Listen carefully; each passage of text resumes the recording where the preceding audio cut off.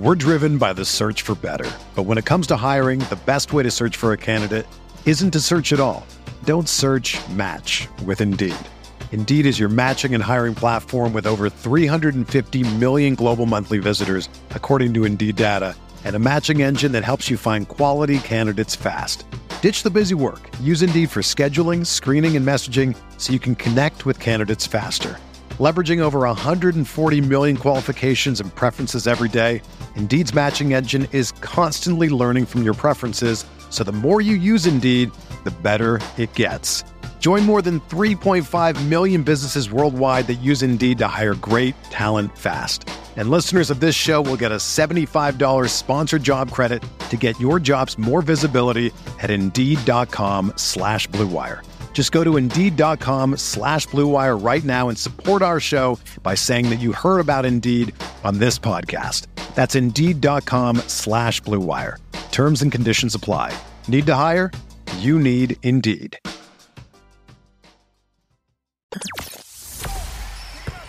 The hottest Knicks tape you'll find online. Knicks all day. We bleed blue and orange. This is Knicks Fan TV, your one-stop shop for the ultimate New York Knicks fan experience.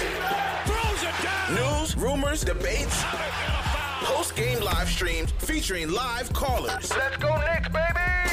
And now, your host, CP, the NY Fanatic.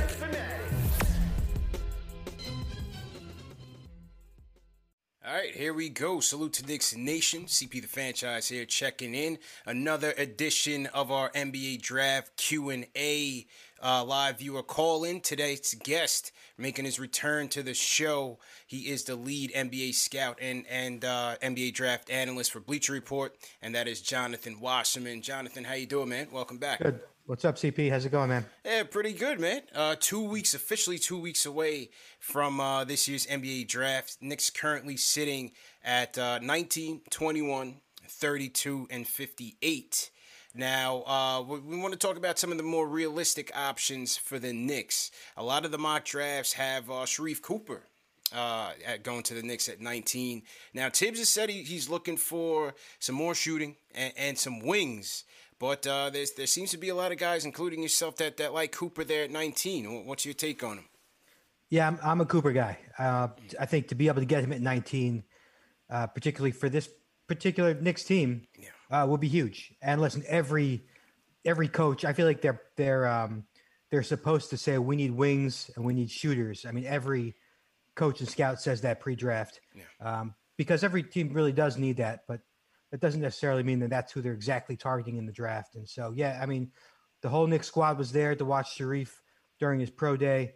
And I think, if you're a Knicks fan, you know that this team needs creation. They need a guy who can make things happen with the ball in his hands. And to me, Cooper, maybe, he, except for Cade, he's right there with a guy who can create something out of nothing. And not only does he have that elusiveness off the dribble, but his vision, his passing skills with both hands.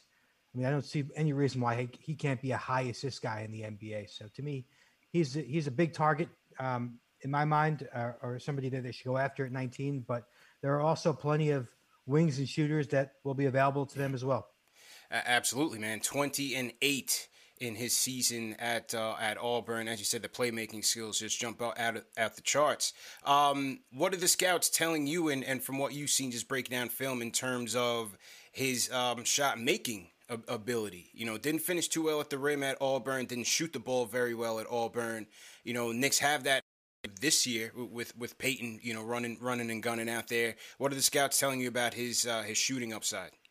So when Cooper started, he came in late this year, and he, his first game was a big one, and I immediately was like, this kid's a lottery pick, and I quickly put him in my top 12 or so, and every scout I reached out to was like, slow down. I see more of like a change of pace guy off the bench. He can't defend, he can't shoot, and he's probably gonna have trouble finishing at the rim, and that's why we're even talking about a guy who could be available to the Knicks at 19, because not everybody's on board. And certainly when you look at his shot, he doesn't get much elevation off the ground. He leans back a little bit. there's some hesitation about how good of a shooter he could be, and obviously that's a big part of if you're a lead guard and you can't shoot off the dribble, that kind of lowers your ceiling a little bit. So there's definitely skepticism about his shot, which I think to me would be a good thing for the Knicks in terms of like him being available at 19. But yeah, I got to see him work out solo in Chicago, and I got to see Trey Mann right after, and like when Trey Mann was shooting, you thought that everything that was going to leave his fingertips was going to go in. You didn't really have that feeling with Cooper. But at the same time, I think if you put Cooper in a lineup with shooters around him and you just say, look, Sharife, play to your strengths. I want you to go out there and get 15 assists. I don't care if you score once. Just create shots for guys around you. That's where I think he's most valuable. And then, honestly, anything else would be a bonus in terms of his shot making. But there's no way you can expect him to come in as a rookie or even as a second-year player and expect really results as a jump shooter. Yeah, I agree. I mean, hey, look at R.J. Barrett. Took R.J. well into his second season to really put up some respectable numbers, and hopefully that carries over into his third year. And I agree with you. If they do take Cooper, even at 19, I mean, we desperately need a floor general as much as we do need scorers and shooters as well. Getting somebody that can help Julius create. Julius took a significant leap as a playmaker this year with the offense, but we need more. R.J. showed a little bit. I'd like to see them emphasize him in the offense. But getting somebody at the one would be critical. We saw that when D Rose came in, getting them in order in the half court transition, especially, he was able to get Obi going. And so I think somebody like Cooper can certainly help. I was going to say, in the playoffs, obviously Randall struggled. And part of that, I think, had to do with just everybody kept, there was so much pressure on him from a media standpoint, but also on the court standpoint, like they rely so heavily on him to generate offense. And just to have another guy to be able to create shots would just take so much pressure off Randall. And so even if it's Cooper coming off the bench, we talk about lead guard and starting point guard and what's his ceiling, even just bring him off the bench. He's the 19th pick. And so, lower your expectations in terms of his ceiling and think more about his value to this specific roster. Mm-hmm. And as a spark, a change of pace guy off the bench, I think he still holds value to the roster. Hey, if you bring him off the bench, you finally have a point guard. Well, D Rose did it, but you finally have another point guard that can get Obi going. Obi going in the pick and roll and the lobs. I think that would help us tremendously. Mitchell Robinson hasn't had a consistent threat at the one, to really get him going as well. So Obi and Sharife would become best friends real quick. Yeah, absolutely, man. Now there's conflicting reports. People are saying that the Knicks didn't interview him. His uncle was on the Joe Button podcast saying that they were at the workout, but you say that they attended his workout, though. Yeah, I mean, I'm told that a couple of them were there for his pro day in Chicago. Okay. Now, conversely, Terrence Mann, he's another guy that you see as an option for the Knicks at 19. Scoring type with some playmaking potential. How do you stack him up in terms of how he would fit with the Knicks? I keep saying Terrence Mann. Trey Mann out of Florida. I've done it a million times. Trey is like so I just had this long conversation with the scout about Trey, and we're trying to figure out who he is on the NBA floor. And so he said to me, he's like, you think he's, first of all, he goes, I'm not positive he's a point guard. And that seems to be the consensus. Nobody's really sure that he's the guy you want making decisions. 30 minutes a game as your starting point guard. I think optimistically you're hoping if he is going to be, he's going to be like a Darius Garland. But then the scout said, I think of him more as a combo guard. Is he better than Anthony Simons? And so I could kind of see Simons as a good comparison, but I think Mann offers a little more playmaking potential. He's graded as one of the better pick and roll players in the country. But to me, I think Mann's value is his shooting off the dribble, his floater game, his ability to create shots. Sometimes with Mann, I get a little frustrated because he's got the handle. He can shake and bake left and right and north and south, but he doesn't always use it, the way it should be used. He doesn't always use it to create good shots for everybody around him. He's got a little bit of tunnel vision and more of a scorer's mentality, which is fine. But I think if when you're drafting him, you have to remember that you can't really use him as the guy to make most of your decisions. Kind of like Quickly.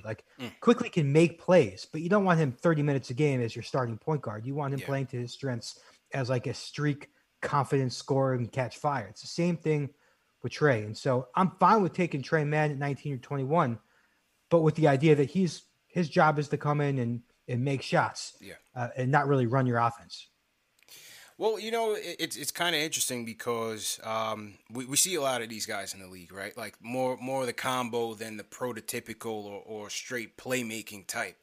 And with the Knicks, and you've seen it with Randall. Randall took that step, and like I said, RJ certainly has potential. So it's kind of interesting there, if they took a guy like a Man, if they felt like they would have enough playmaking, enough ball movement to really get the offense going, because they could certainly use a shot creator there as well. Yeah, and you wonder if Tibbs, like, is he going to trust a rookie point guard, right? Or would he rather go after, like, pay $5 million to get another Elfrid Payton type, right, who is a veteran, who Tibbs he trusts those older guys to just push the buttons, just make as many good decisions as possible, and give you some stability out there. It's tough to picture Tibbs. That's why I was kind of surprised that the Knicks were actually in or reportedly in on Sharif, because he's a little bit wild, 4 turnovers a game.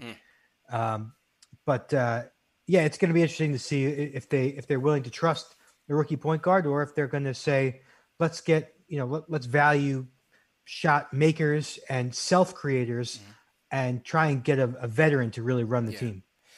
I wouldn't mind both, and I can certainly see them doing both. Whether it be a Lowry or a Conley, somebody that could set the table, and maybe they still pick a Cooper that can kind of come up slowly, kind of like what Tibbs did with Quickly. I mean, Quickly didn't end up starting, but he put him in those spots where he felt like he could succeed against those second unit players, and Quickly gave the Knicks a spark off the bench. Yeah, no, and I love that Tibbs kind of recognized, like, we got to play this kid. He's just too good at making shots, and the Knicks need shot makers and guys who can get their own. But not to kind of change the subject here, but we're talking about point guards in this draft who have some maturity and come off as veterans. And Josh Giddey from Australia, to me, and I tweeted this out before, to me, he's got to be one of the targets if you're looking to trade up. He has that veteran presence about him, and he's one of those guys who just makes good decisions, elite passing IQ. He may never average more than 16 points a game, but the taller Ricky Rubio comparison is one I've floated out there, and scouts kind of are in on. So if they wanted to go that route and kind of drafting a veteran point guard, even though that that contradicts itself, Giddey is a guy who I'm sure they've done their homework on and have at least talked about moving up for. Do you think, obviously he's not necessarily LaMelo, but do you think LaMelo's success coming out of the NBL might kind of propel Giddey a little bit into, where do you see him going?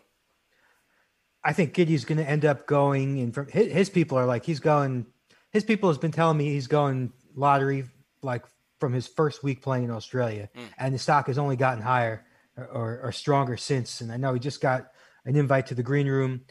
And to me, I think Orlando is in play at 8. Sacramento doesn't really make any sense because he's very similar to Halliburton. And then who am I missing? Who's at number 10? At 10? Who's at 10? I'm blanking out here. Well, he's going to New Orleans. So New Orleans, I actually know that they're split on Giddey. I don't think from the guys I talked to that Giddey would go 10 to the Pelicans.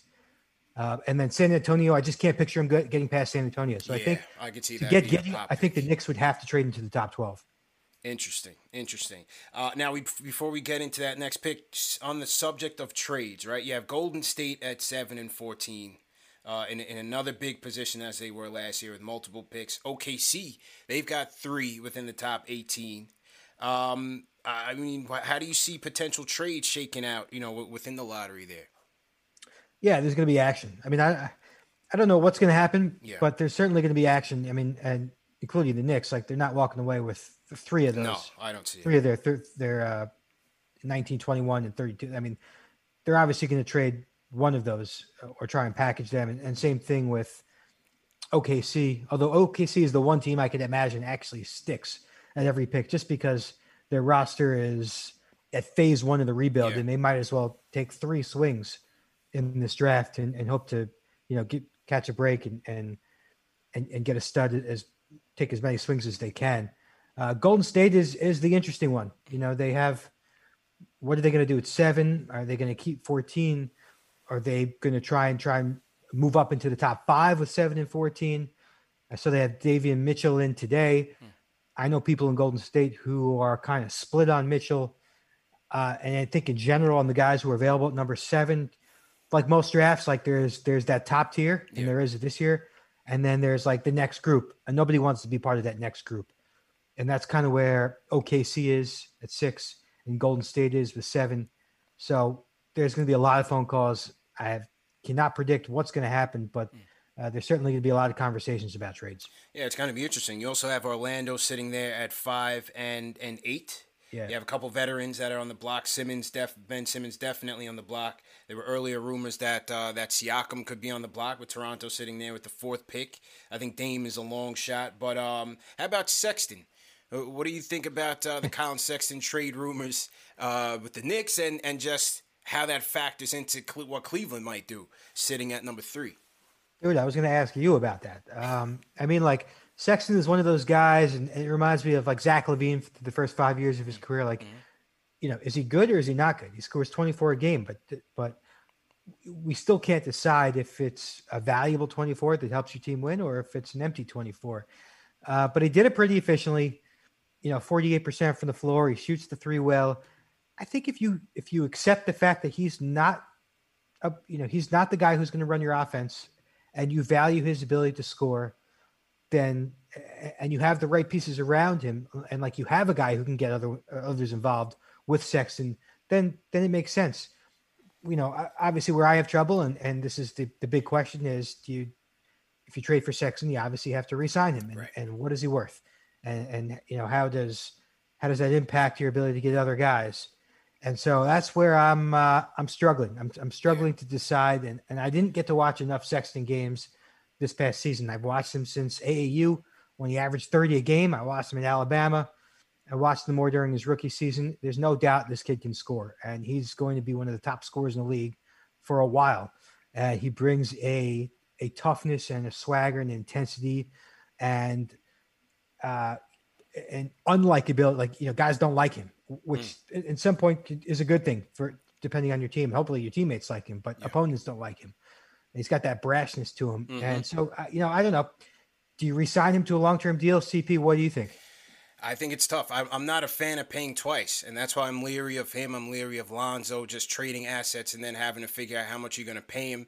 You're hearing numbers like 5 years, $168 million, which is kind of crazy. And Ian Begley just came out with a report today saying that the Knicks are trying to keep the cap flexible for 2022. So that's another thing. They bring him in. How do they factor in, having enough cap space for one max deal? And if that's it, are you comfortable with a Sexton Randall one max players, quote unquote, if you even get that? Where is that really getting you? So I think it's a tricky situation, but based on the rumored parameters of the deal, whether it's OB, maybe 19 and Knox or some, sort of concoction like that, I think the Knicks have to look into deals potentially along that route to try to improve the roster and get some talent in here. So I saw that rumor the other day. Yeah. I'd be shocked if Cleveland, and this is nothing against what the Knicks would offer, but every team obviously overvalues their own pieces, their own assets, right? So if you're Cleveland and you just had Sexton average 24 a game efficiently, you'd imagine that Cleveland, who drafted him, Kobe Altman drafted him, right, would, and I'm not saying Obi is not going to be good, but Obi is unproven. Number 19 and number 21 are unproven, and Knox is really just a throw-in of zero value. So you're giving up a 25-point scorer who is 22 years old for unproven pieces. I just don't see any way that Cleveland would ever make that deal. Yeah. And so that's kind of why I'm like, it's fun to talk about this deal and think about whether Sexton makes sense for the Knicks, but I don't see Cleveland accepting a deal for 3 unproven pieces. Unproven. Yeah. I agree. On the Obi subject though, because I came out with a tweet a couple days ago, and I've been kind of saying this throughout the season. I see redundancy with Randall, and I see if because I don't see the positional flexibility. We haven't seen the coach willing to put the two of them out there in a lineup for significant minutes to see if they can mesh together in a small ball situation. I have a hard time really seeing how Obi develops on this team if you figure that they're going to max Randall with a 4-year deal eventually. Yeah, Obi got screwed, and the worst thing to happen to Obi from a development standpoint was Randall becoming an all-star. And it's an unfortunate situation because, of course, if you're in New York, you love what happened with Randall. But, if they knew Randall was going to be this good, hard to imagine they would have taken Obi. That's right. And so, can they play together? I mean, obviously there are concerns about their defensive pairing, even though Randall was good defensively. Mm-hmm. But it's hard to imagine Tibbs trusting the two of them together, particularly if they bring back, if Mitch is there and they bring back someone like Noel. But so pretty much Obi right now is in the spot where it's like his job is to be the energy guy off the bench. And coming out of the draft, that's not really what we expected and not probably what he expected. He was the National Player of the Year. He led the nation in dunks, and pretty much his job is totally different than it was at Dayton when he was a go-to guy. And now he pretty much stands around the arc, waiting for a catch and shoot opportunity, or he sits in the dunker spot waiting for an easy catch and dunk opportunity. I wish the Knicks ran a little more pick and rolls for him. Me too. And a little more action towards the basket. Gave him a little more opportunity. I think there were some concerns that we saw that maybe a lot of his offense won't translate in terms of like, he's not a guy who can take you off the dribble from the arc, which I think big guys need to be able to do. And, he's got those high hips, his center of gravity in the post. He had trouble gaining position. Post-ups are kind of going away, and the Knicks are not exactly going to feature Obi in the post. Yeah. But it didn't look like when he got into the post with his back to the basket, he was able to overpower guys. You almost like hoped, cross your fingers that his shot would go in when he was in the post. But there's still a role for him. I still have high hopes for him, but not if his job is to stand around the arc for 20 minutes and have no rhythm and be a fifth option in the offense. So I'm sure that when we talk trade rumors with the Knicks, he's unfortunately, as much as I like him and I want him to be a part of the Knicks' future, it's just like he can't maximize his potential on this team. Yeah. I totally agree. So to everybody in the chat, once again, hit that thumbs up button for you boys. Another NBA draft Q&A. CP here. You're just hearing from Jonathan Wasserman of Bleacher Report. Make sure you guys hit that thumbs up. If you guys have questions for Jonathan, call us up 657-383-1509, or you can call us via the Knicks Fan TV Discord. So 2 ways to get to us. Make sure that you guys are tapping into the phone lines. Also, remember that this show is presented by Manscaped, the #1 men's grooming tool below the waist. Fellas, summertime is here, and make sure you guys join over 2 million customers who are subscribed to these Manscaped products. I swear by it. This is featuring the Lawnmower 4.0, and they just debuted the Perfect Package 4.0. Featuring the Lawnmower 4.0, you get ball deodorant, ball toner, boxer briefs. It's a great package. Make sure you guys check that out. And they're offering 20% off plus free shipping. So you go to manscaped.com, enter promo code Knicks, get 20% off plus free shipping. Okay, so another option at 19. This is a guy I really like at 19, and that is Chris Duarte out of Oregon. Yeah, Duarte is he's the same age as Devin Booker. Yeah. So you better expect quick results from him. I actually just heard from a team yesterday who said he had a terrible workout. Oh, and he was not in shape. Wow. And I think, he didn't go to the NBA Combine. I'm told he was a little bit stubborn in that he would only want to when you go to the Combine, you have to participate in specific activities there. You can't do your own thing. And he refused to go a week without working out with his own guy. Is what I was told. Is that a red? I mean, that's got to be a red flag, right? I don't think it's going to stop a team from drafting him, but I don't think he hadn't played much, and supposedly it showed in this particular workout, but it's not going to. We've watched enough of him for 2 years at Oregon to know what he does well, and I think with Duarte, like the guy can make shots and he's tough. He's kind of like a badass, and that he's a 3-and-D guy, and the question with Duarte is the shot creation. Is that going to translate? He's not a great athlete. He's not like wiggly or shaky off the dribble, but he's a good shooter off the dribble, and he's a very good spot up shooter, and he's got great defensive tools, and he's tough, and he's kind of got a pro's mentality, and his background, JUCO to Oregon, like he's one of those guys who just makes things happen with his career. So I'm good with Duarte for a Knicks team if he's like, you keep both of those picks, right? And you go with a young guy at 1 pick and Duarte as like 21. But, I think there's a little more upside to be had in the 19 to 21 range than just Duarte. So, yeah, sure, he's a target. And I think in my last mock draft, I had the Knicks taking him just with the assumption that they're looking to win now. Suddenly the window has changed. Yeah. And he is one of those win now type of guys. And teams are watching, like Cam Johnson, who was 23 when he was drafted, and he's suddenly helping the Phoenix Suns in the playoffs. There's no reason why Duarte can't do the same thing in that same exact role. And so, yeah, that's kind of the thing with Duarte. You better get quick results. And if he's able, if any of that creation and the pick and roll play is able to translate, even better.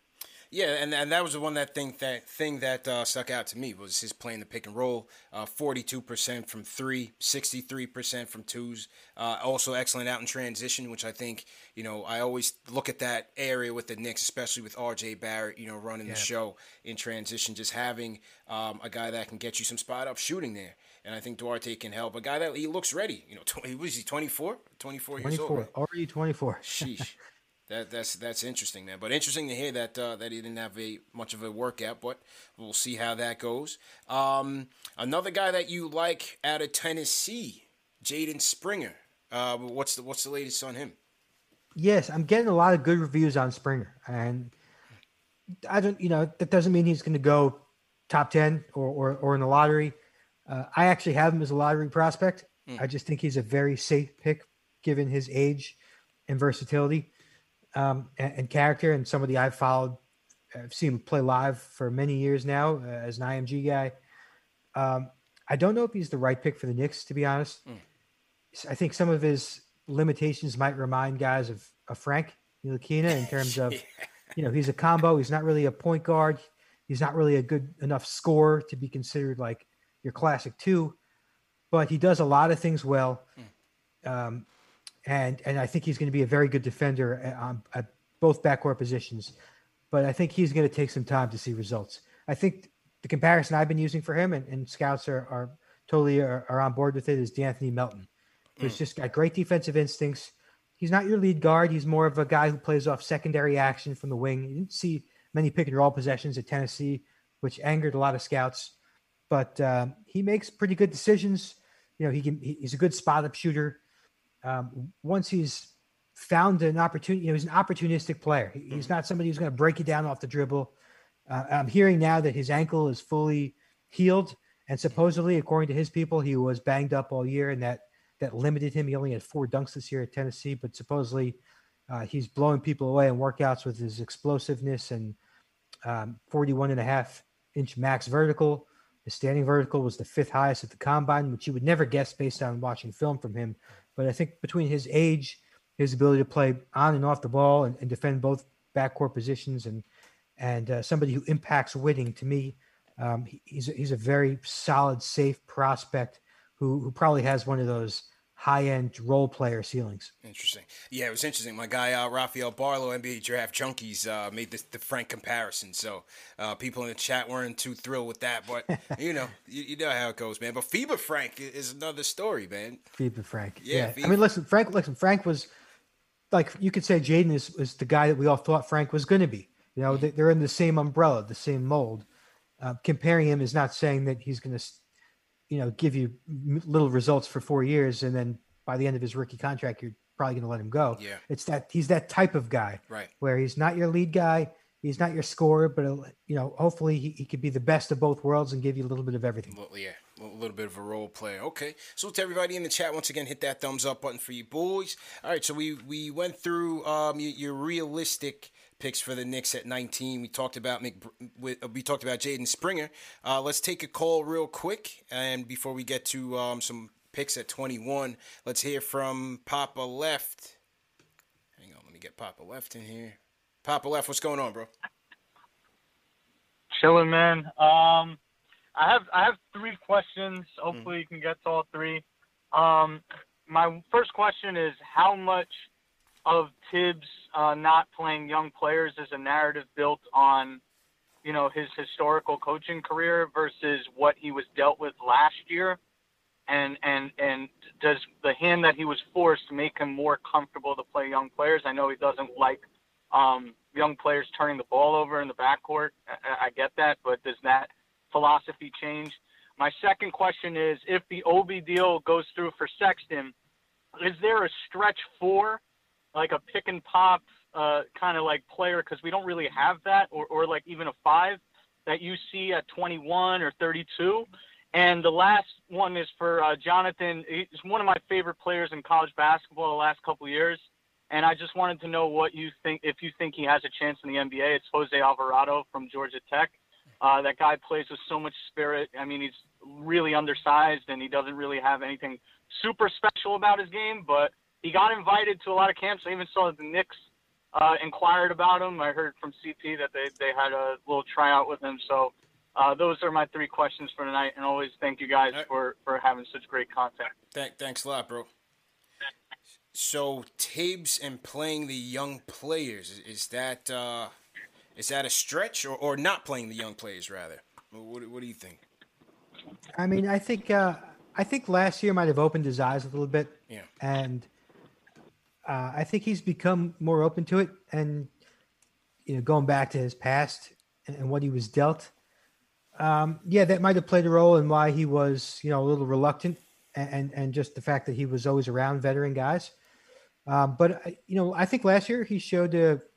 CP, you can piggyback off this, but like it seemed like he kind of evolved a little bit as a coach. He showed a willingness to play some of the younger guys, and like sometimes Obi, he gave Obi the quick hook, right? Like if he missed a rotation, but he put him out there every night. Mm-hmm. He never like benched him for 3 weeks straight or anything. Like no matter how bad Obi was the night before, you still saw him the next game.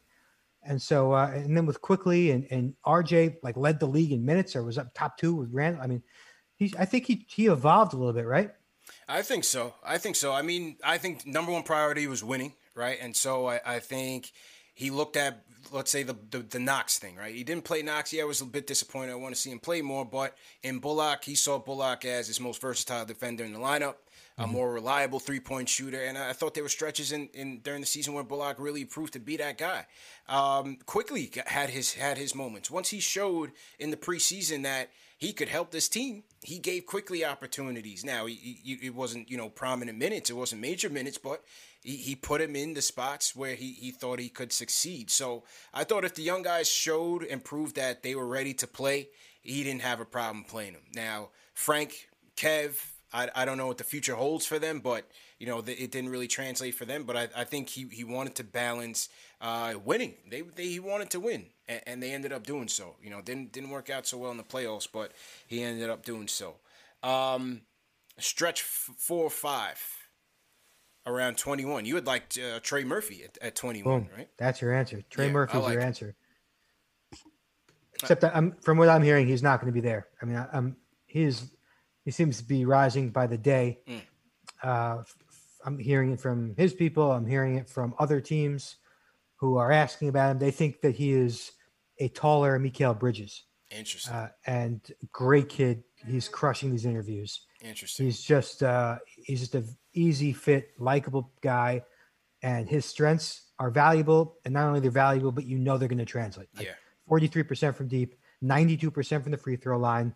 He's a very mobile defender at his size. In fact, I think you should play him at the 3. I think that's where he's going to hold the most value. Guarding wings and stretching the floor. Also graded in the 99th percentile as a cutter. He's just a total off-ball guy.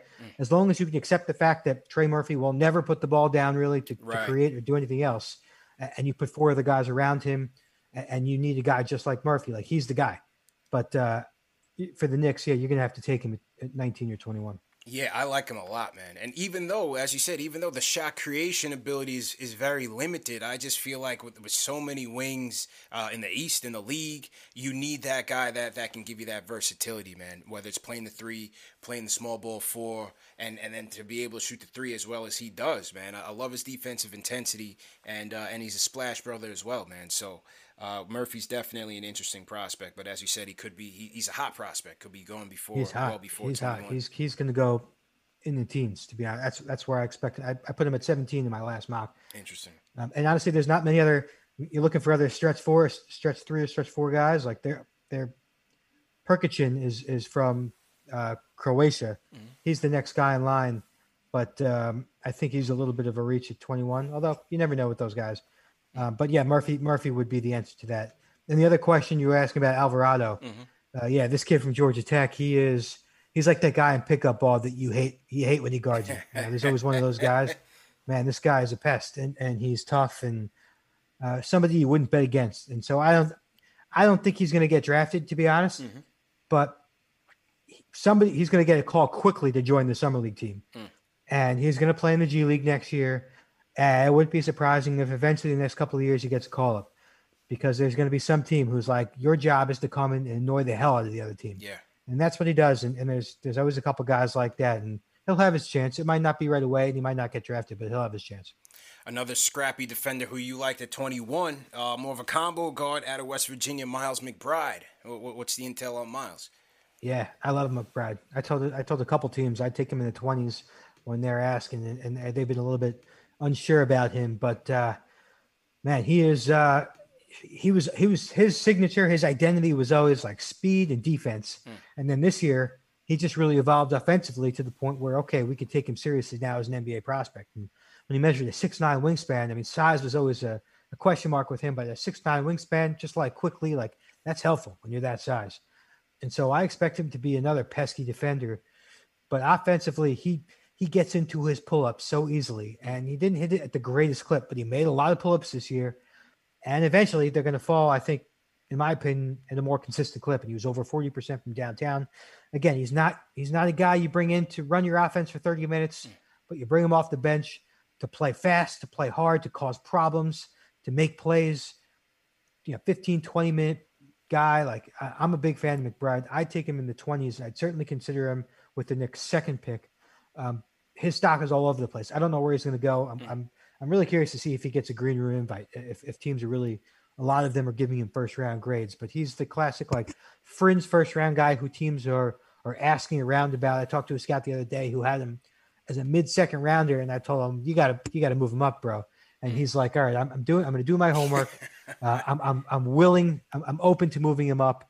And so we'll see how he does during workouts. But to me, he's somebody worth taking as long as you can accept that he's not like a star point guard, and you can, you accept his role, which is going to be energy guy. The third guy you have at as a realistic option at 21, Zaire Williams out of Stanford. Didn't have a great season, but scouts are seeing some upside with him. What's the intel on Zaire? Yeah, I mean, Zaire's been around for a while. I mean, he was always a top prospect as a junior in high school at Sierra Canyon with BJ Boston, and he always popped 6'9" size, effortless shooting stroke. I think this year he really had trouble when we got hurt. He didn't play too much, and suddenly his role changed. As there's veterans on that Stanford team, and he did a lot of spot up work. But where his stock really dropped is his arms his body is so skinny. He really buckled with contact, and that made me a little bit nervous. He's not one of my favorites because of that. It puts so much pressure on his ability to shoot consistently, and he was 29% from three this year, and he's never been consistent. The eye test was always better than the numbers with Zaire, but you kind of think about like Cam Reddish, who had who was a great high school player, did not really get comfortable his freshman year at Duke, but talent-wise, you always have to think long-term, and long-term with Zaire for a 19-year-old who's 6'9", who has a picturesque shooting stroke, can handle the ball. Has good defensive tools. Stanford kid, he's really, really smart. He just gets things. It might take him a couple years. I could see the Knicks liking his player type as a 3-and-D guy. He wouldn't be for me, but long term, you could see him having a role in the league. Very interesting. Another guy who's a question mark in the draft right now is Jared Butler, combo guard out of Baylor. He's in the health protocol. They're not so sure whether he's going to get cleared with a potential heart issue. Are you hearing anything with him? Do you think his prospects, do you think he drops because of the issue, or what's going on with him? Well, teams are still anxiously waiting. I've reached out every day to hear if anybody heard something, and so far nothing. And naturally, it might deter a team from taking him at 19 or 20, which is where I'd always projected him as kind of a mid-first rounder. If you don't have that clearance, it's like kind of tough to take him when there are other guys like Trey Mann and Trey Murphy who could be on the board. So I do think he slips a little bit. I mean, I can't picture him leaving the first round, I could always see a team at the end of the first round being like, well, what are the chances of us finding a gem at 28 anyway? Mm-hmm. We might as well take a chance on Butler. Kind of like that mentality when Denver took Michael Porter, despite everyone saying, oh, his back is going to give him issues throughout this whole year. You just, why for a certain playoff team, it's like, well, why not? Let's take a chance. We got nothing to lose. So I think he might slip a little bit. Mm-hmm. I don't see him going to the second round.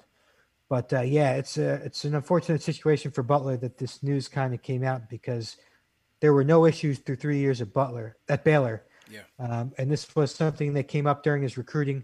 I'm told he had a defibrillator put in, but nothing's happened since. And so obviously, when it comes to the heart, you're overly cautious. Yeah.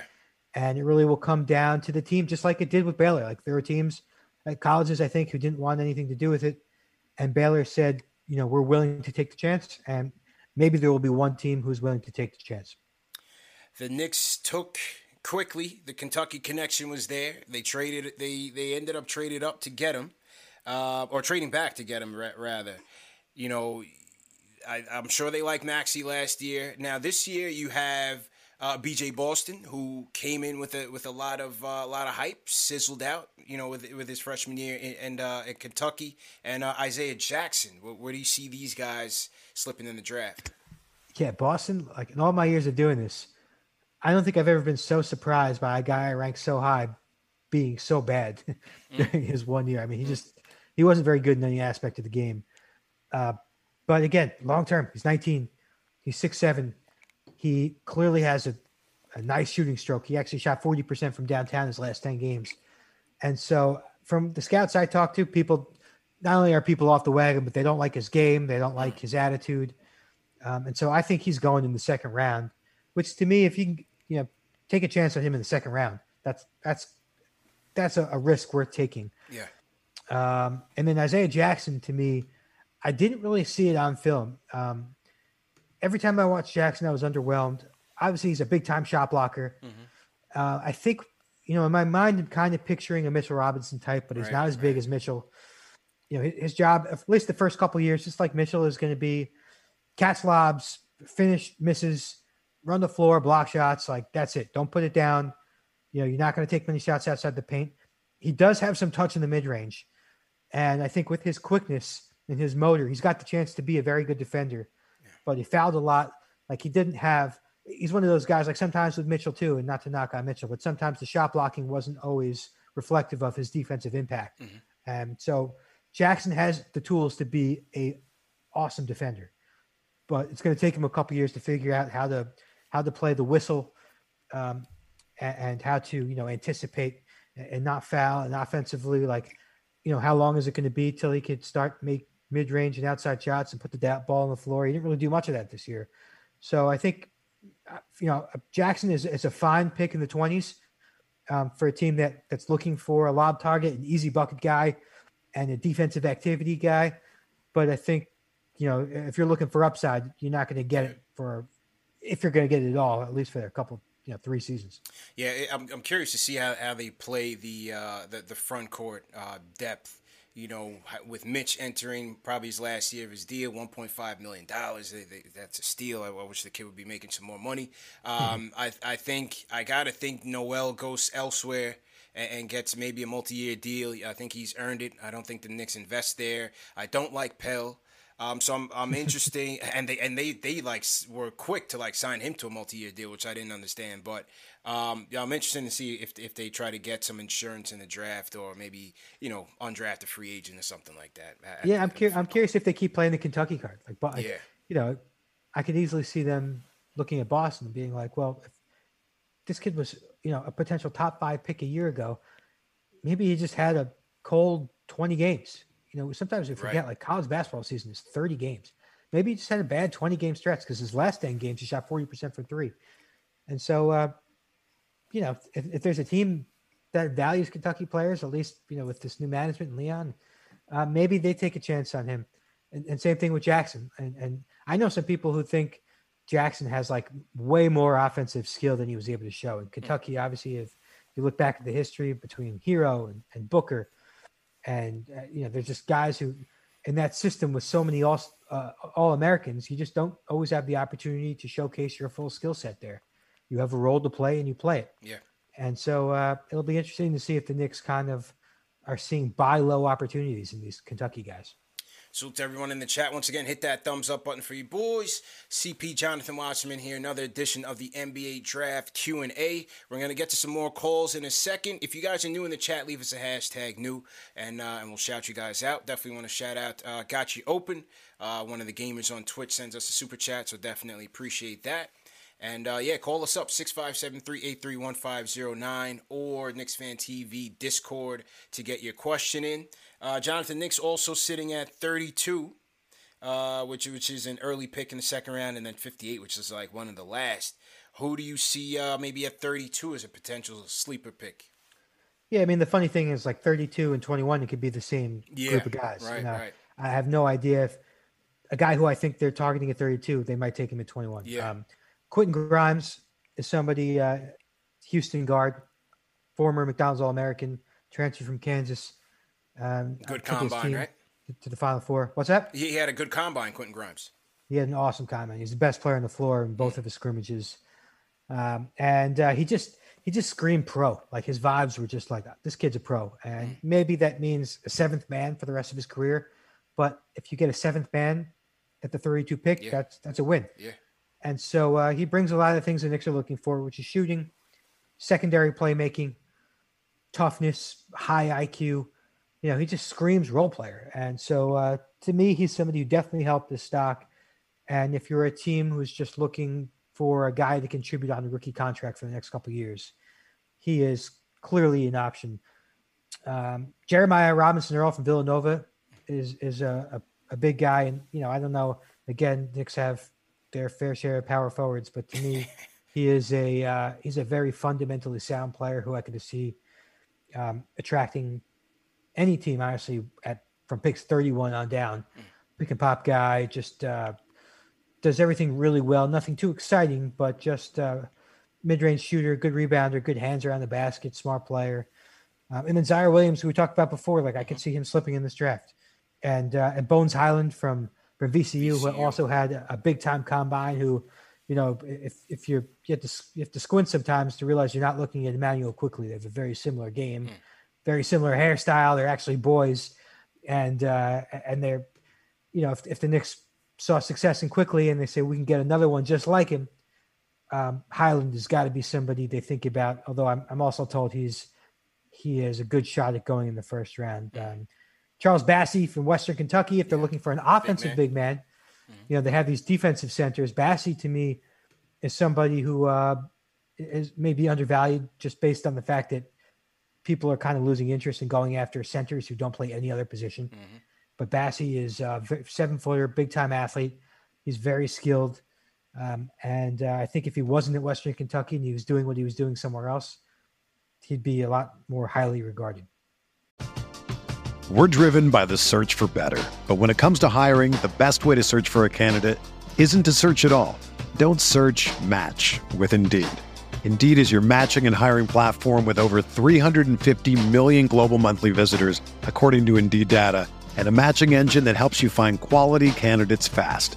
Ditch the busy work. Use Indeed for scheduling, screening, and messaging so you can connect with candidates faster.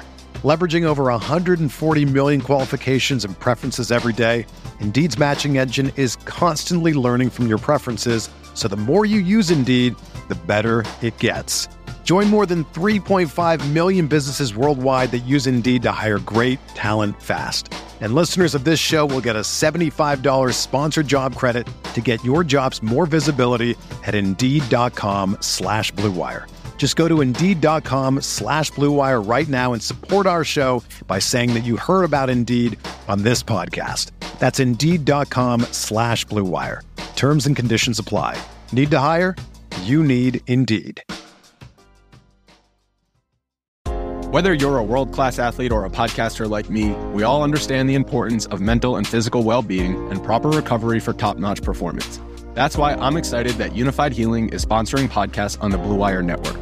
Unified Healing is a new and super innovative global network of wellness centers powered by Energy Enhancement System, or EE System. If you haven't heard of the EE System yet, then you'll want to listen up. This technology promotes wellness, deep relaxation, purification, and rejuvenation. Wherever you are across the globe, access to a center is easy and affordable. Interested in experiencing the EE System technology for yourself? Go to unifiedhealing.com/bluewire to learn more and find a center near you. That's unified, UNIFYD healing.com/bluewire. No material or testimonials on the Unified Healing website are intended to be viewed as medical advice or a substitute for professional medical advice, diagnosis, or treatment. Always seek the advice of your physician or other qualified healthcare provider with any questions you may have regarding a medical condition or treatment and before undertaking a new healthcare regimen, including EE System. Hey, it's Kaylee Cuoco for Priceline. Ready to go to your happy place for a happy price? Well, why didn't you say so? Just download the Priceline app right now and save up to 60% on hotels. So whether it's Cousin Kevin's Kazoo Concert in Kansas City, go Kevin, or Becky's Bachelorette Bash in Bermuda, you never have to miss a trip ever again. So download the Priceline app today. Your savings are waiting. Go to your happy place for a happy price. Go to your happy price, Priceline. Got you. All right, guys, we're going to get to the phones. And, definitely appreciate all the time, Jonathan. Great insight as usual. All right, back to the phones we go. Angel from Philly. Angel, what's going on, man? Yo, what's good, CP? Jonathan, how you guys doing today? Good, man. How you feeling, bro? Hey, what's up, man? Hey, I'm doing good. Hey, first thing first, y'all. Hit that thumbs up for y'all boys. Hey, listen, I wanted to ask you a question about how do you guys feel about Nah'Shon Hyland from VCU? Oh, yeah, he shot 86% from the free throw line. He shot 44% from the field, 37% from three, but he did average 1.9 steals and then three threes, every game, and 4.7 rebounds per game also. Because I honestly think Trey Mann and Cooper, I think the only way we get any one of those guys right there is if we move up in the draft order. So I don't see any of them falling to 19. When you look at how Phoenix plays and how Milwaukee plays, shooting is you got to be able to shoot nowadays. And I just don't see them falling to 19 or 21. So in terms of maybe making a trade to move up, the Warriors. I mean, maybe if you take on, Andrew Wiggins' contract and you get that 7th pick and you give up 19, 21, maybe 32, maybe Kevin Knox added to that, that'll work. But I just, we really need shooting, man. I'm just done with Elfrid Payton. He misses too many layups. Yeah. I'm done with Frank. You got to go, and shooters, we need someone where, we just need someone that is a threat offensively. This team will be completely different if we can just have a point guard who can get his own basket, because I don't want to see next year Randall, having the ball all game, and we need that threat offensively at the point guard position, but also as a floor general, and I would look at OKC also, maybe Shai Gilgeous-Alexander, because they got a ton of picks, and yeah, but I don't know if we're gonna get Shai Gilgeous, man. I appreciate the call, man. I think Shai Gilgeous is out of our price range, man. I would love to have him. Don't get me wrong, I would love to have him, man, without trading RJ. But I don't think Presti's that dumb. I think he's got his eyes on a prize. I don't know what. They got 100 draft picks, but we'll see where they end up. But you just spoke on Bones Hyland. As far as what the Warriors do, I gotta think with those picks, even if they were looking to trade, I gotta think they're looking for something that can help them win right now, rather than something to invest in the future. Yeah, I mean, I don't even know who the Knicks would have to offer as like a win now asset. So I have trouble seeing a deal with the Warriors. I don't see the Knicks taking back Wiggins' contract. Going back to Hyland, like again, it's possible that they saw the success in Quickly and just kind of want to replicate it and just do the same thing and get another guy who can make shots and create his own. He's not a point guard, he's definitely not a point guard. 16% assist percentage tells you that, but so does the eye test. Like his job is going to be to come into a game and be that microwave instant offense guy. And there's nothing wrong with that. Yeah. I mean, you could always have more of those guys, particularly if they're the 21st pick or 32nd pick in the draft. but he's not your answer at point guard. And going back, I think the Knicks have a better chance of getting Trey Mann at 19 than Cooper. I think Cooper has a little more star potential because he's got an identity. Like he could be one of the top assist guys in the league. Mann, I think Mann will be there at 19, to be honest, just because people aren't really sure what he is. Right. And that will scare some teams if you can't really picture. It's funny. Every time I talk to a scout, the comparison game is real. Like NBA teams do that. And I think a lot of general managers have their scouts make comparisons for guys because you want to be able to picture who that guy is going to be in the league. Not a comparison like he's the next Steph Curry, but like what type of player is he going to be? And so with Trey Mann, like I was talking about earlier, like we can't figure, is he Anthony Simons? Is he Darius Garland? The fact that you can't put a label on him, I think is going to allow him to slip a little bit. But with Cooper, we know what type of guy he's going to be. He's going to be a high assist guy. So somebody who we talked about it earlier, I think the Knicks should target, but you're right. I think the Knicks may have to trade up to get Cooper, but Mann, I think he'll be there. So to everybody in the chat, once again, hit that thumbs up button for you boys. Once again, remember this show is presented by Manscaped. Fellas, go to manscaped.com, enter promo code Knicks for 20% off plus free shipping on the Lawnmower 4.0, and check out that Performance Package 4.0 as well. You definitely want to check it out. Shout out to Tricky Nicky. What's going on, team #new? Jay from Florida. Jay, I see you in the chat, man. I figured you're going to be calling in with a draft question. This is your time of year. So if you want to call in, 657-383-1509. We're going to take it to the Discord. Jay from East New York is coming up next. Make sure you unmute yourself. No speakerphone. Jay from East New York. What's going on, bro? He's taking it off speakerphone. Jay Day. Yep. Yo, what's good, man? Oh, okay. Give me 1 second. I got to pause. Jay, come on, man. You know the rules every time. Okay. Yep. Yeah, you. Yeah, Jay. Yeah, I was watching the YouTube. Mm-hmm. See, that's how I do it when I'm on Discord. Yeah, I watch the YouTube, but the YouTube be a little bit behind. Okay. But anyway, yeah. So what's going on with Marcus Bagley? Hello? Yeah, I'm here. Yeah, I just wanted to know what's going on with Marcus Bagley. I mean, he already talked about Miles McBride. I wanted to know about him, but y'all already spoke about him. So what's going on with Marcus Bagley? He's going back to college. He's going back to school. Yeah. Wow. Well, that's all I got for now. Appreciate it, bro. Sorry, bro. Yeah. What was that? What was the motivation behind him going back to school? Did his team feel like he wasn't ready, or? Every scout I talked to was like, first of all, he made so many bad decisions with this pre-draft process. He sat out most of the combine. But I shouldn't say so many bad. That was the big one. Like, I think he kind of overestimated himself, or at least the people around him. You never know who's actually calling the shots. Yeah. But he got some bad advice, my guess.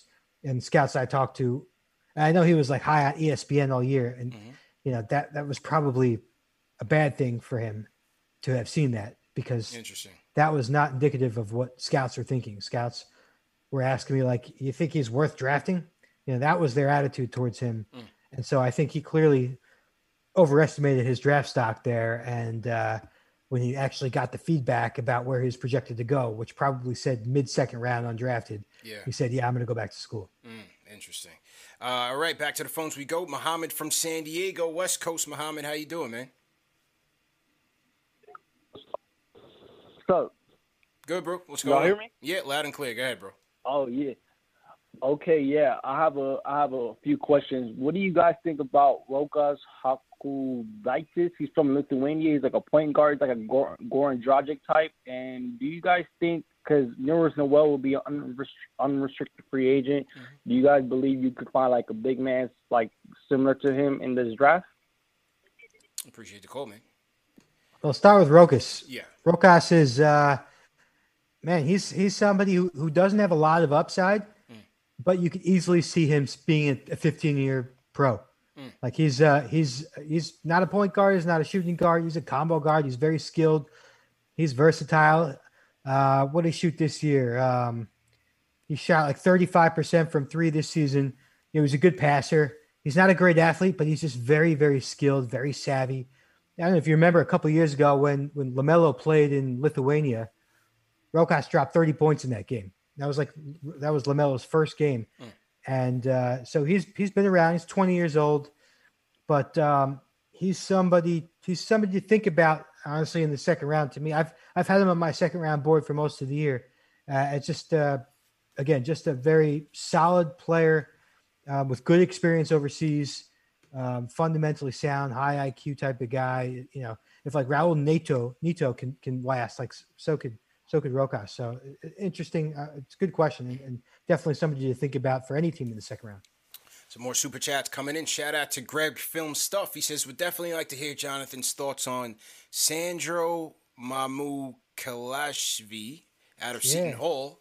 He's a talented center offensively who can pass. Your thoughts on Sandro? Mamu is, I mean, some of his good games, you're looking at him and you're like, how is this kid not ranked higher? I totally get it. You know, his question marks are defensively. He has really got no position where he could guard. He doesn't guard centers. He's not quick enough to guard fours. And so that's the biggest concern from scouts. You got to be able to guard a position out there. And I think offensively, I think there's a little bit hesitation with his jump shot. But he's a big guy who could really pass. I mean, he averaged, I think, over 3 assists a game this year. He played point center in college for a lot of the year. He's unbelievably versatile. He's like, if you remember Mitch McGary from Michigan, he's the guy who everybody thought Mitch McGary was supposed to be. So he's definitely someone worth thinking about in the second round. He's a modern day big guy. If his shot translates, I mean, it changes everything. Then he's a no-brainer pick, and certainly somebody I expect to find a way into the NBA if he can make those shots, because he can handle and pass. Just a crafty scorer, a fun guy. Just a fun guy to be around and to watch and on and off the floor. From what I saw in Chicago, he shot really well in workouts. And so it'll be interesting how he's doing in these individual workouts. He's somebody who's going to get looks in the second round. I don't know if he's going to get picked. He's probably 45 to 60 range, but he's definitely intriguing for his versatility. He's definitely a modern day big guy. Very, very interesting indeed. And speaking of Seton Hall, it just came out today that Miles Powell is suing Seton Hall for concealing his injury. He had a torn meniscus. Doctors told him he was on a bone bruise and he kept playing through it. So he's suing Seton Hall for saying that they ruined his lottery prospects, and unfortunate situation there.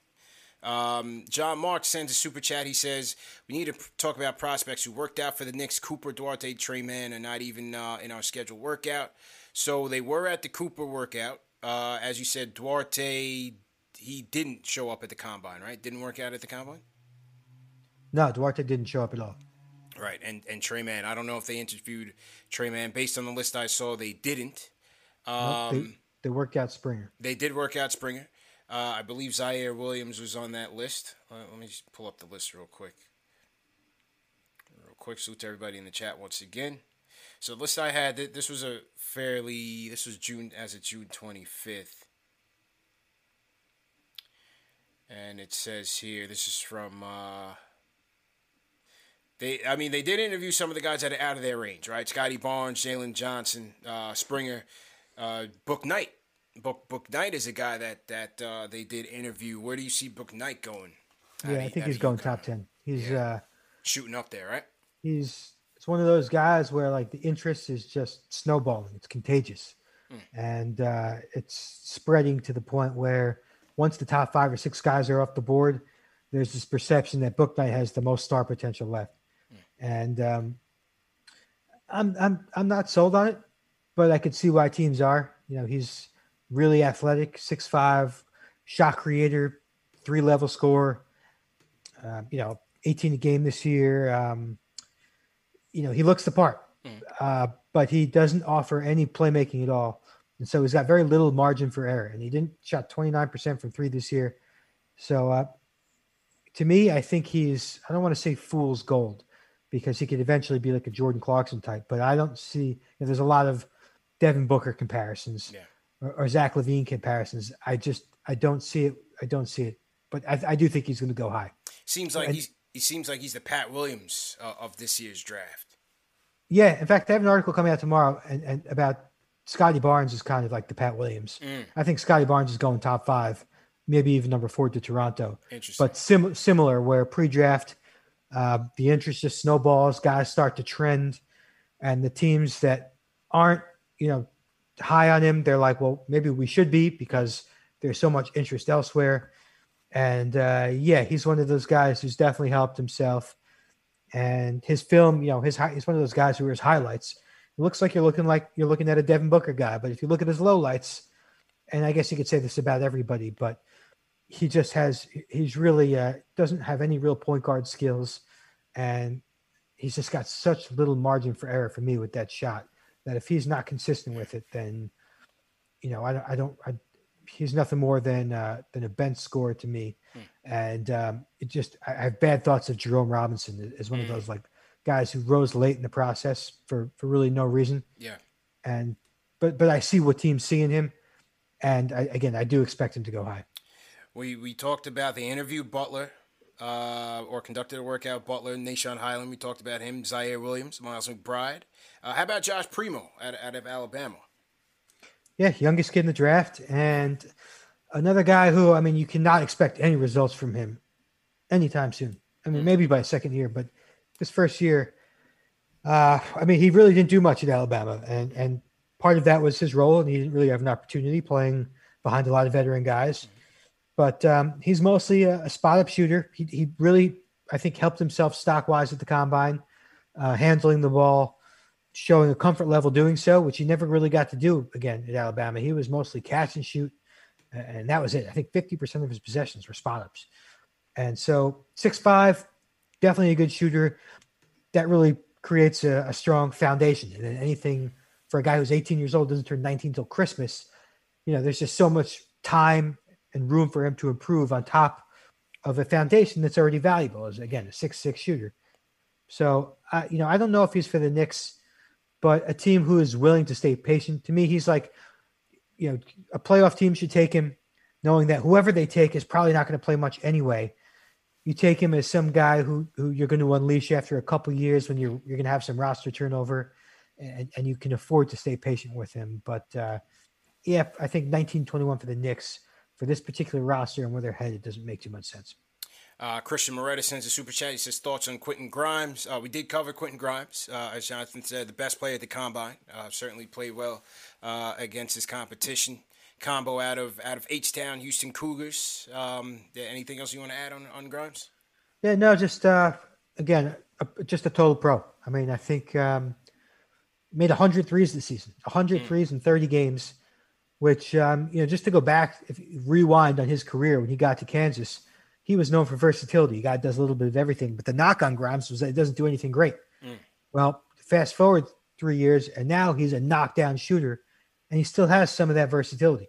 He's not a playmaker, but he can make plays, and he's not a scorer, but he can get you buckets. He did shoot like really poor percentage inside the arc this year, but again, between his maturity, his IQ, his tools, and shooting, to me, it's really hard for me to picture him not in the NBA in a couple of years. Interesting.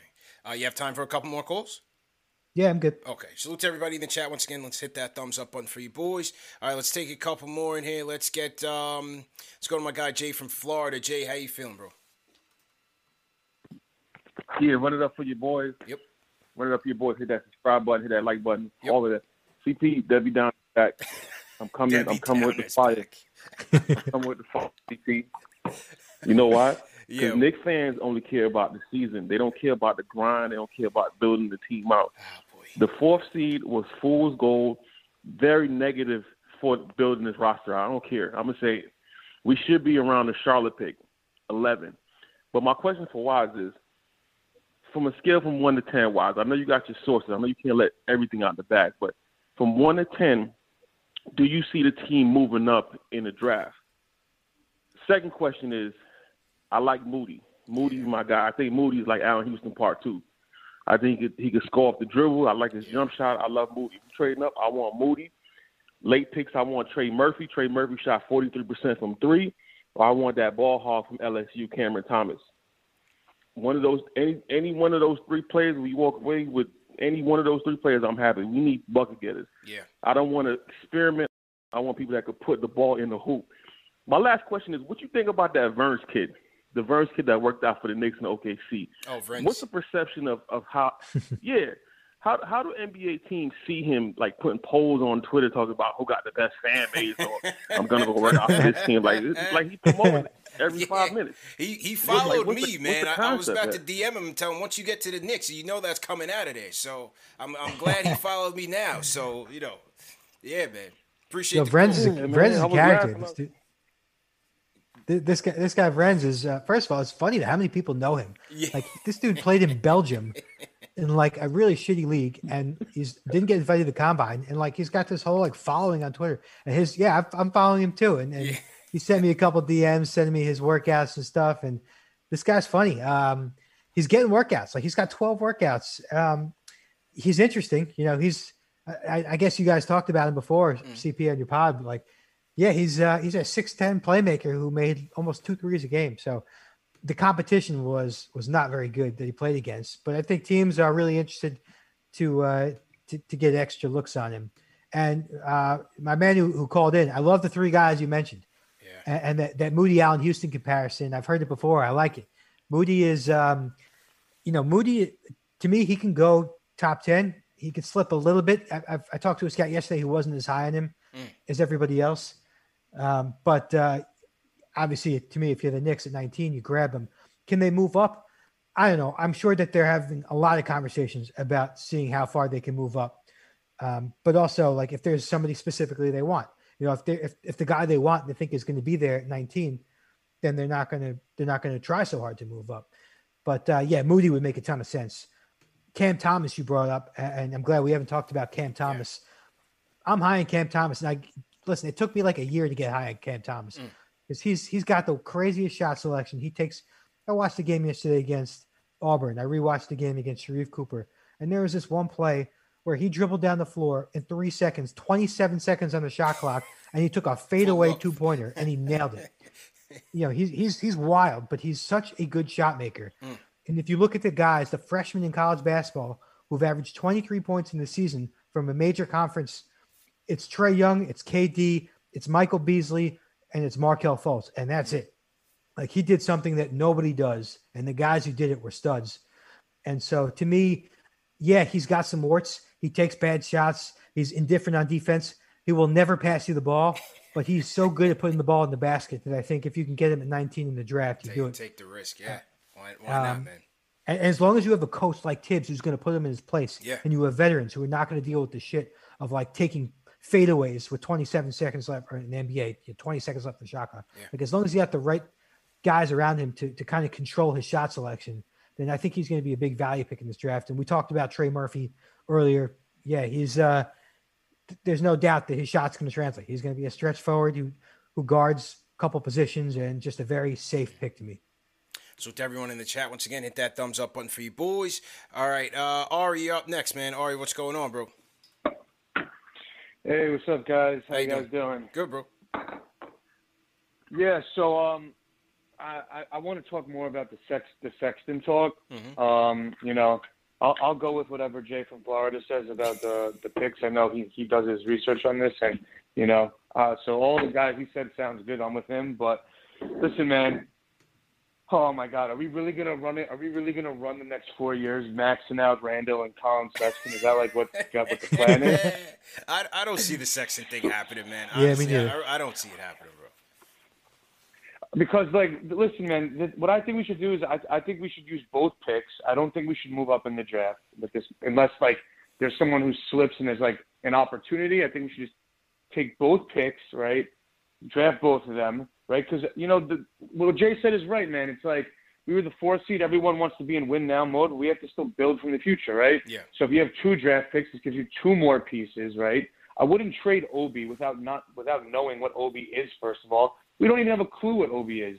We have no idea what Obi is. So before we trade him, I think we should at least get a glimpse of what he is, right? And I would just keep on adding assets and cheap pieces. You could upgrade at point guard without giving Lonzo Ball 4 years, $80 million. Like, Elfrid Payton was our point guard.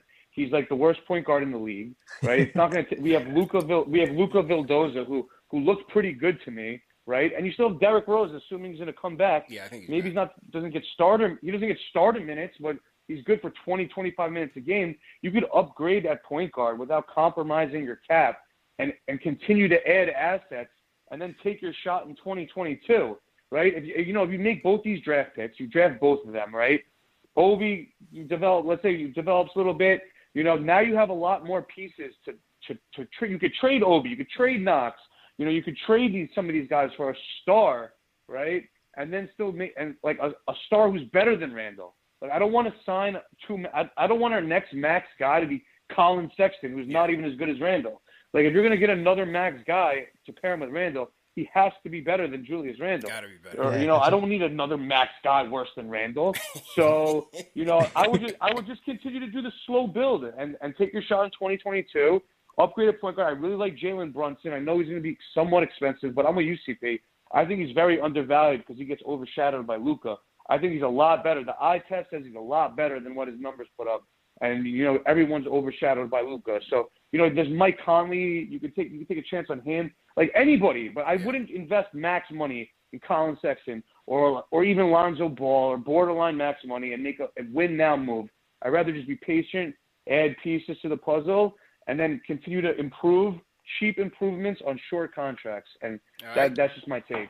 Appreciate the call, man. Appreciate the call. I'm with you on that, by the way. First of all, I love Brunson. I mean, I would love for Brunson to be the point guard for the Knicks of the future. And one of his points that he made, like, we don't even know what Obi is. That's why I don't think a trade is ever going to get done with Cleveland, because, like, they're not going to trade for something that they don't know what he is either. Right. And so that's why I just can't picture I'm sure the Cavaliers value Sexton more than Knicks fans do, and they're not going to trade him for a guy that they don't even know who he is, which is Obi. And then the other point of, like, of keeping 19 and 21 and making picks both. I like that idea too. I guess the argument against that, you could also say, well, they can move up. They could trade 19 and 21 and get into that lottery range, but also have 32, which isn't much different from 21. Right. So you can still get two basically first round picks, one of them being the lottery. And again, 32 and the difference between 21. I mean, there's really not much of a difference between the two. So it really depends on who they're targeting. But yeah, to his point also, if there are two guys that they like, then no need to trade up. Question is, will those two guys play under Tibbs when he's going vet heavy? Listen, there's pressure that's going to come with making a 4th seed. There's no question, and they're going to try to continue to maintain that pace or exceed it. I'm with Ari. They need to be patient, continue to build, continue to develop with young talent. But the tricky thing is that how much will they be able to upgrade the roster before they max out Randall? Because after that, they're not going to be able to go over the cap to sign, some future free agents. So it's going to be interesting to see who they bring in, and then, you go over the cap to sign Randall. So interesting spot that they're in for sure, man. Definitely an interesting spot. But Waj, man, I definitely appreciate you giving us some time and some valuable insight on the draft. 2 weeks away from the draft, man. Definitely appreciate that. What do you have upcoming in terms of content for Bleacher Report? Man, a lot of buzz articles, mock drafts, big boards. I'm flying to Atlanta to do NBA TV's mock draft show on the 27th. Nice. Actually, during the draft, I'm going to be in Orlando for NBA Top 100 camp. Okay. They scheduled this during the draft. Interesting. The top high school prospects, so I'll be there. But in terms of draft stuff, same old. 2 weeks left. So anything I hear, I'll try and get it out to you guys. Sounds good, man. I'm sure it has to feel good to be able to get out and about this year as compared to last year, in terms of evaluating prospects and stuff like that. I'm also glad that the draft is not in November, so I don't have to talk about, like, Cade Cunningham every day for another 4 months. Sounds good, man. Just drop your Twitter handle for the people in the chat so they can follow you on Twitter. NBA Draft Was on Twitter. NBA Draft Was. Jonathan Wasserman, thanks again. And thanks again for joining us, man. Really appreciate it. All right, CP. Thanks, man. All right. That was Jonathan Wasserman of Bleacher Report. Hit that thumbs up button for you boys. Got some great insight on the draft, man. Always appreciate him coming by and dropping some intel on us. So what do you guys think, man? Who were some of your prospect ideas at number 19, 21, 32? What are you guys thinking, man? Remember, this show is brought to you by Manscaped. Go to manscaped.com, enter promo code NICKS for 20% off plus free shipping. New Lawnmower 4.0, fellas. Do not be caught lacking. It is summertime. Make sure you guys take care of just make sure you guys take care of it, man. You can't be going out on those dates and everything, sweating and all that. So make sure you guys take care of it. I'm going to take some more calls, man. I haven't been on for a little while, so I'll take some more calls to wrap up the show. Definitely appreciate everybody for tuning in. Who we got in here? We got almost 800 people in the chat. Definitely appreciate you guys for tuning in.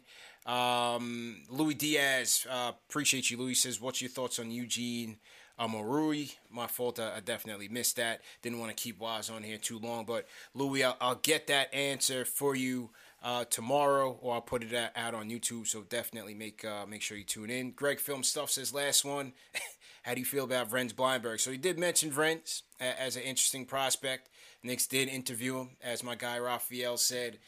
Knicks also interviewed Blindberg, and Raphael was kind of the first one to kind of uncover him and get an interview with him. So make sure you go to NBA Draft Junkies on YouTube. Check out Raphael's YouTube channel. He's got an interview there with Vrens Blindberg. So we'll see what happens, man. Certainly some interesting prospects. Smarty Jones, thanks for the super chat. He says, good chat. Yeah, it's always a good chat with Waz and all these guys, man. These guys eat, sleep, and drink the draft. So this is where you got to come to get your intel, because you're not getting it from anywhere else. I can guarantee you that. We're getting the best of the best. The guys that watch these guys on a daily basis, and we definitely appreciate them coming on and giving us some time.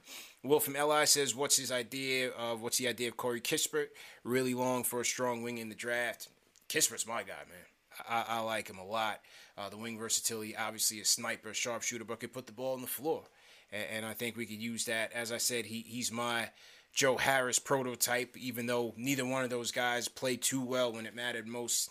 It is what it is, man. Players have bad games, so can't knock him totally. I still think Chris Kispert is going to be a good pro.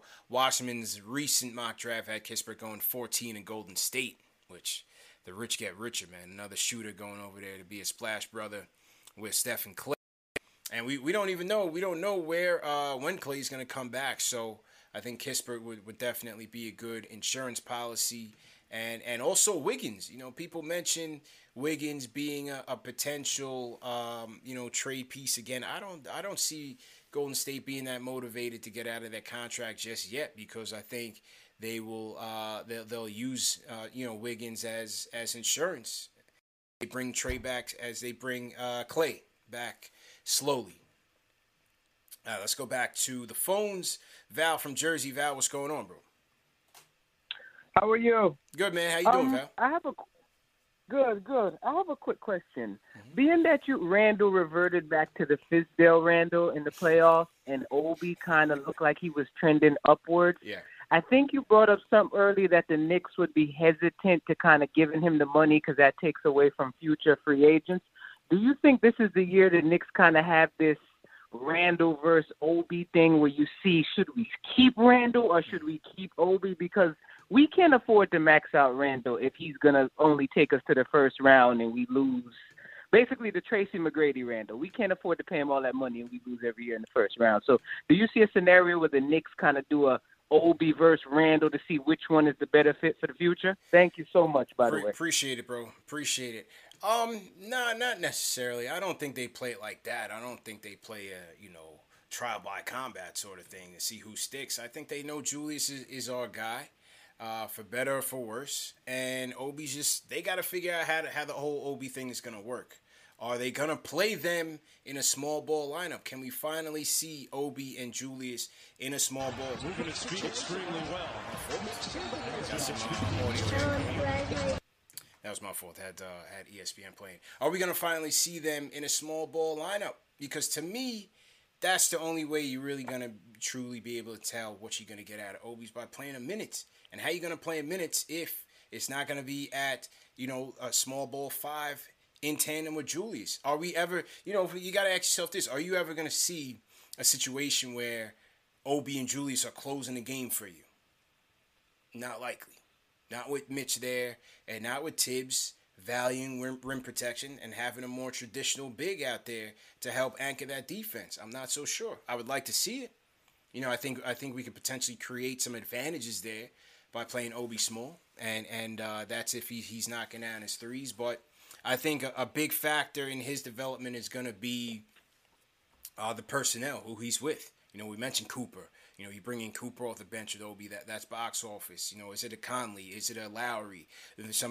You saw Derrick Rose's impact on Obi last year. So I think the personnel is very important in terms of his development. And then in terms of the Randall Max contract, I think they're going to go into free agency with it. I don't think he's going to take that first deal, which I forgot what it was. I think it was around like four years, 125 or something of that nature, which would have like equated to like the 30-something highest paid contract in the league. No, I think they'll go into free agency after this season, and I think he'll bet on himself. I think it's just a cost of doing business. I think they're going to give it to him regardless. I don't think they're going to let him walk. And I don't think there is a deal out there in terms of trade where you're going to get comparable value based on what he's given you at least last year. What happens this coming season, we'll see. When the fans come back at full steam, we'll see who he becomes. You know, we'll see who he becomes. But I think he's earned the respect to give himself a full year for us to evaluate and see who this guy truly is. But appreciate the call, Val. Definitely appreciate you tuning in, man. All right. Let's go to, I see the closers on the line waiting, so we're going to go to him last, obviously. Let's go down to ATL. Courtney, what's going on? What's going on, boss? How you doing, bro? I appreciate you tagging me in. Appreciate it. I reached out the other day. I couldn't make it, but I am hot on this. I was going to leave the Colin Sexton thing alone, but since we're talking draft and Colin, we can do all in one swing. Let's go. I agree with the previous people that was on. We don't need Colin Sexton. It's not that Colin Sexton ain't good. I'm a Colin Sexton guy. He fits Tibbs' personality. He makes plays. He's not a playmaker. The New York Knicks need 2 playmakers and a 3-and-D at the 3 position, a younger version. Bullock can go to the bench. They need playmakers, people who pass people open. The reason we didn't get the best of Obi is because Obi's sitting there waving his hand or running sidelines and nobody can toss him out of you. Nobody's creating Burks, plays. Not Quickly, not anybody, man. Nobody finding Obi. Not Quickly. Nobody was doing it. You couldn't get Quickly to get hit with clean catch and shoot. Yeah.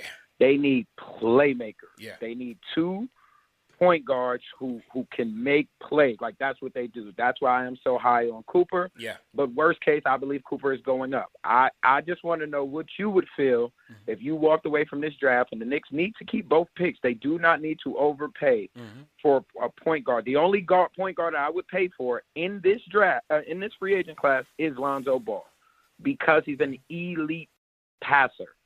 He will pass. He will make Obi a better player. He will make Mitch a better scorer. He won't miss RJ running down on the right-hand side clean as many times as we watch Alfred Payton do it this year. I would take him because he's a playmaker, and this generation of basketball is about friendship and it's about relationships. And Lonzo Ball has friendships and relationships. And it would also help for all the Knicks fans who want Zion Williamson. He loves Lonzo Ball. So this would help you guys who love him. And I personally believe at some point his brother is going to force his way to play with each other. So why not get Lonzo in the early side? But never mind that. I would like to know how you would feel if you walked away with your Knicks draft and it was Trey Murphy and Jason Preston was your first 2 picks. I don't know too much about Preston. I heard he's having a good workout and his stock could be on the rise, but I like Murphy a lot. And I think he could certainly help the Knicks from day one. You know, with the shooting ability and the defense switchability is key. You know, I'm still having nightmares about those Hawks, man, and them throwing so many of those wings out there at us, man. You know, whether it's Herter, Bogdanovich, all those guys. You know, having a guy like a Murphy out there that can guard multiple positions, whether it's the 3 or the 4, I think he'd be clutch, man. And he brings that defensive intensity, you know, to the dance. Like, absolutely, you don't have to worry about Mike Conley. I'm hearing a lot of Mike Conley, and a lot of people. We do not need Mike Conley. Mike Conley is consistently injured, and consistently not around when it matters most. The New York Knicks have dealt with enough injury-prone, high-paid players. We don't need another one. We don't. Well, we absolutely do not need another. I will say this: I'm with you that Conley he is often injured, and that certainly calls for a red flag, no doubt about it. But as I was saying in my in my point guard show with Macri, I think it still is important whether they do go get Cooper or any guard, whether it's Man or whoever. I still think it's important to have a veteran presence at the point for this team to continue to help these young guys get better. You know, Rose was great. I loved Rose in his spots. He can't start, and so. You know, while I'm leery of giving Lowry the money or even giving Conley the money, I think those are the two guys that I would trust in terms of helping these young guys get better. Whether they're available on the court, that's another story. The Lonzo thing is the same with Sexton to me in that you got to pay twice. And New Orleans, according to Shams, he's saying that, you know, New Orleans, they have their certain price for Lonzo. If he gets a crazy deal, they'll let him walk. But you mentioned Zion. Zion likes Lonzo, loves him. You know, I don't know. You know, I think Lonzo's still going to cost you. I think Griffin he's a savvy GM. I think he'll still cost you. So I'm not sure if they go there either. Especially when Ian Begley came out with a article today saying that Knicks are trying to keep the cap flexible for 2022. I'm 1,000%. I want you to check out. Before I hang out, I do want you to take your time, and I want you to check out Jason Preston as a cerebral, high IQ point guard. We'll do. That's a kid out of Ohio, right? A kid out of Ohio. Ohio, yeah. Okay. And he'll be won't cost us anything. And look at it kind of like a little bit better version of Malcolm Brogdon, a better passer. Interesting. I mean, a little bit taller. Okay. Appreciate the call, man. Definitely appreciate you tuning in, bro. Thank you. Courtney down in ATL, appreciate the call, man. Yeah, I think it was Washman's most recent article said he was a fan of Preston, or that Preston was doing well in the latest in his latest workouts. So it seems like Preston is trending up. The closer, ladies and gentlemen, Jay Boogie from North Carolina. Jay Boogie, what's going on, bro? Salute, 3 capital S's. Shout out to the whole chat. God blessings and blessings to you all. Yes, sir. Hope everybody continue on staying healthy and safe. Loving and missing y'all. But you know what? It is not the off season. It is still the on season. Like I said the last time, phone calls are being made. A lot of conversations are being brought up. A lot of conversations don't need to be brought up. Let me go ahead and just, nip this in the bud. All that Colin Sexton, I'm going to tell you, leave Buckwheat over there with the little rascals out there in Cleveland. We do not want him in MSG. For what? It's like a quarterback. When you draft a quarterback, you find out if he's your quarterback for the future on his rookie contract. The man has done nothing on his rookie contract. I don't care about him averaging an empty 24 points per game. If I got in shape, I can go to Cleveland and average 12 points a game. If you got some bums, that means anybody can score. Let me end that right there situation right there. I didn't know who Jonathan was, you know what I'm saying? But until I saw the show, I wanted to holler and take the J and put it in front of was so I could know who Jay was. But he tipped out on me, just a little wordplay real quick, you know what I'm saying? But just to put this out there real quick, my little dream scenario, what I would love to see happening my starting five next year, it'll be Malcolm Brogdon at the 1, and it'll be RJ at the 2, and it'll be Duncan Robinson at the 3, and it'll be Julius at the 4, and it'll be Miles Turner at the 5. That's what I would like to see. You know what I'm saying? Because it also will free up that cap space for that big crop, just in case that doesn't work. But with that roster right there, you got defense, you got shooters, you got leadership, and you got a fighting squad. You know what I'm saying? Mm-hmm. But also, with this draft thing going on, when it gets to number 19, I'm going to tell you, it's like 3 players. If that boy Murphy is up there at 19 and I still got an option between Cooper and still got an option between Man, guess what I'm going to do? I'm going to get that boy Murphy. Yeah, I know his upside is real high. He's down here with me. I don't see him in action. I know what he can do, and I know what his promising future is looking like. I'm telling you something. That boy is going to be something. And them the type players that we need, somebody that can go all the way out with all complete athleticism and want to play D and going to play with heart. 100%. That's the type of person. Only reason why I pick him at 19 because I'm going to play the field with 20 and with 21 because I'm going to get one of them point guards, whether I'm going to get Man or whether I'm going to get Cooper, and that'll solidify me. But, oh, my God, when it gets to the 32, I also know we need a big. Did y'all see that boy hit his head on the rim? Oh my God, that boy serious. Man, stop playing with me. Don't forget, we also going to need a big, because now you got Noel talk. The conversation is going on. He might go to Brooklyn and all that. They back on that. I don't care what y'all do over there in PK, man. It's an orange and blue city. It's an orange and blue state. You know what I'm saying? I don't care what y'all do. Matter of fact, go get the whole league, you know what I'm saying? Do what you want to do, man. But this is orange and blue, and this is our city, and this is our state. It's going to be here for not only now, but forever, ever, ever. Forever, ever, forever, ever. Yeah, just like that, man. God bless to everybody, man. Y'all continue on staying healthy and safe, man. Just know that thing is still out there. I don't care about the vaccine or nothing, you know what I'm saying? Still work on what you need to work on, you know what I'm saying? You know people falling into protocols, you know what I'm saying? And hope CP3 don't go into that choke protocol, because you've seen Chris Middleton. He looked like the young Paul Pierce. Don't let Milwaukee win Game 5. They're going to come back and serve Milwaukee like it need to be done, man. God bless you all, man. We talk to y'all the next day, man. 2 fingers stuck together. Peace. The closer, J Boogie, with the on-season close. The on-season. Don't get it twisted. That's my guy, man. That's how you close the show. J Boogie, definitely appreciate it. What do you guys think about last night's finals game, man? I thought it was a hell of a game. Hell of a game. You know, CP3, I don't know if it's the hand injury. You know, he has some torn ligaments there. I don't know if it's that or just an off night. You know, we saw Booker have an off night. He only had 10 points in Game 3. Well, Game 4, he came back. I thought, you know, I don't think, you know, the Mamba, the Kobe comparisons, I think, are a bit overdone. But if there was ever a night where he looked like Kobe, it was last night, man. You know, with the points and the fouls, because they gave Booker so much leeway, so much grace. It was crazy. But that's the NBA. You know the NBA has that.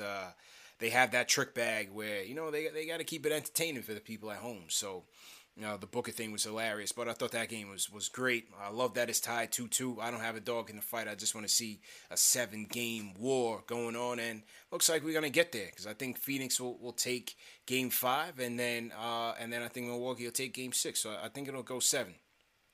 Definitely think it'll go 7. But either way, great show, everybody, man. It was great to be back on.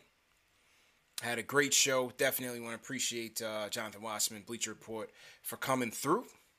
And we got a couple more of these to go. We're 2 weeks away from the draft. We have a couple more of these to go. Next week, we're going to have my guy Derek Murray from basketballnews.com and also Babcock Hoops. He was a great guest of ours last year, and he's been out on the road just like Waz, you know, scouting a lot of these guys. So we're going to bring him in. He was supposed to come in on Tuesday, but because of the technical difficulties I had on Tuesday, earlier Tuesday, I canceled that one. So he'll be here next week. Tune in for that show. And then we'll have, I'm going to bring my guy Jack Pilgrim from Kentucky Sports Radio to do a deeper dive on Isaiah Jackson, BJ Boston, and get his thoughts on the lay of the land there for the Knicks. We'll do a mock draft. We're going to bring back some of our previous guests. We'll do a mock draft and get you guys involved in that as well. And then, July 29th, we will get to it. You know, the wait will be over. We'll see what the Knicks do. And in between that time, we'll get into some more Knicks off-season stuff. We'll wrap up the season, our player awards, cut them or keep them, see which free agents we want to take a look at. We did our free agent point guards and trade targets with Macri. We'll do a free agent wings, because those are the two positions of greatest need. And yeah, man, we're going to keep it rolling. That next thing you know, out to Vegas for Summer League. Hope to see some of you guys out there. And then, man, we're going to keep it rolling. And before you know it, the season will be here. So stay tuned. Keep it locked. Hit that thumbs up on Free Boys. Let's get those likes up. How many likes we got right now? How many likes we got? 306. Let's get that up there. Let's get 100 more likes going. We got 640 people in the chat right here. Let's get 100 more likes going. Let's get to 500 likes before we get out of here. We had a great guest in Jonathan Wasserman, giving us all the intel as he usually does. So we definitely appreciate him for that. Remember, this show is also available in audio podcast format. Spotify, Apple Podcasts, Google Podcasts, all the major podcast platforms on the Knicks Fan TV. So no excuse to miss it. If you guys miss it on video, you can listen to it on audio, whether you're in the car, you're driving Uber, you're driving the trucks late night. Salute to all you guys who are on the grind right now. And yeah, man, tune in.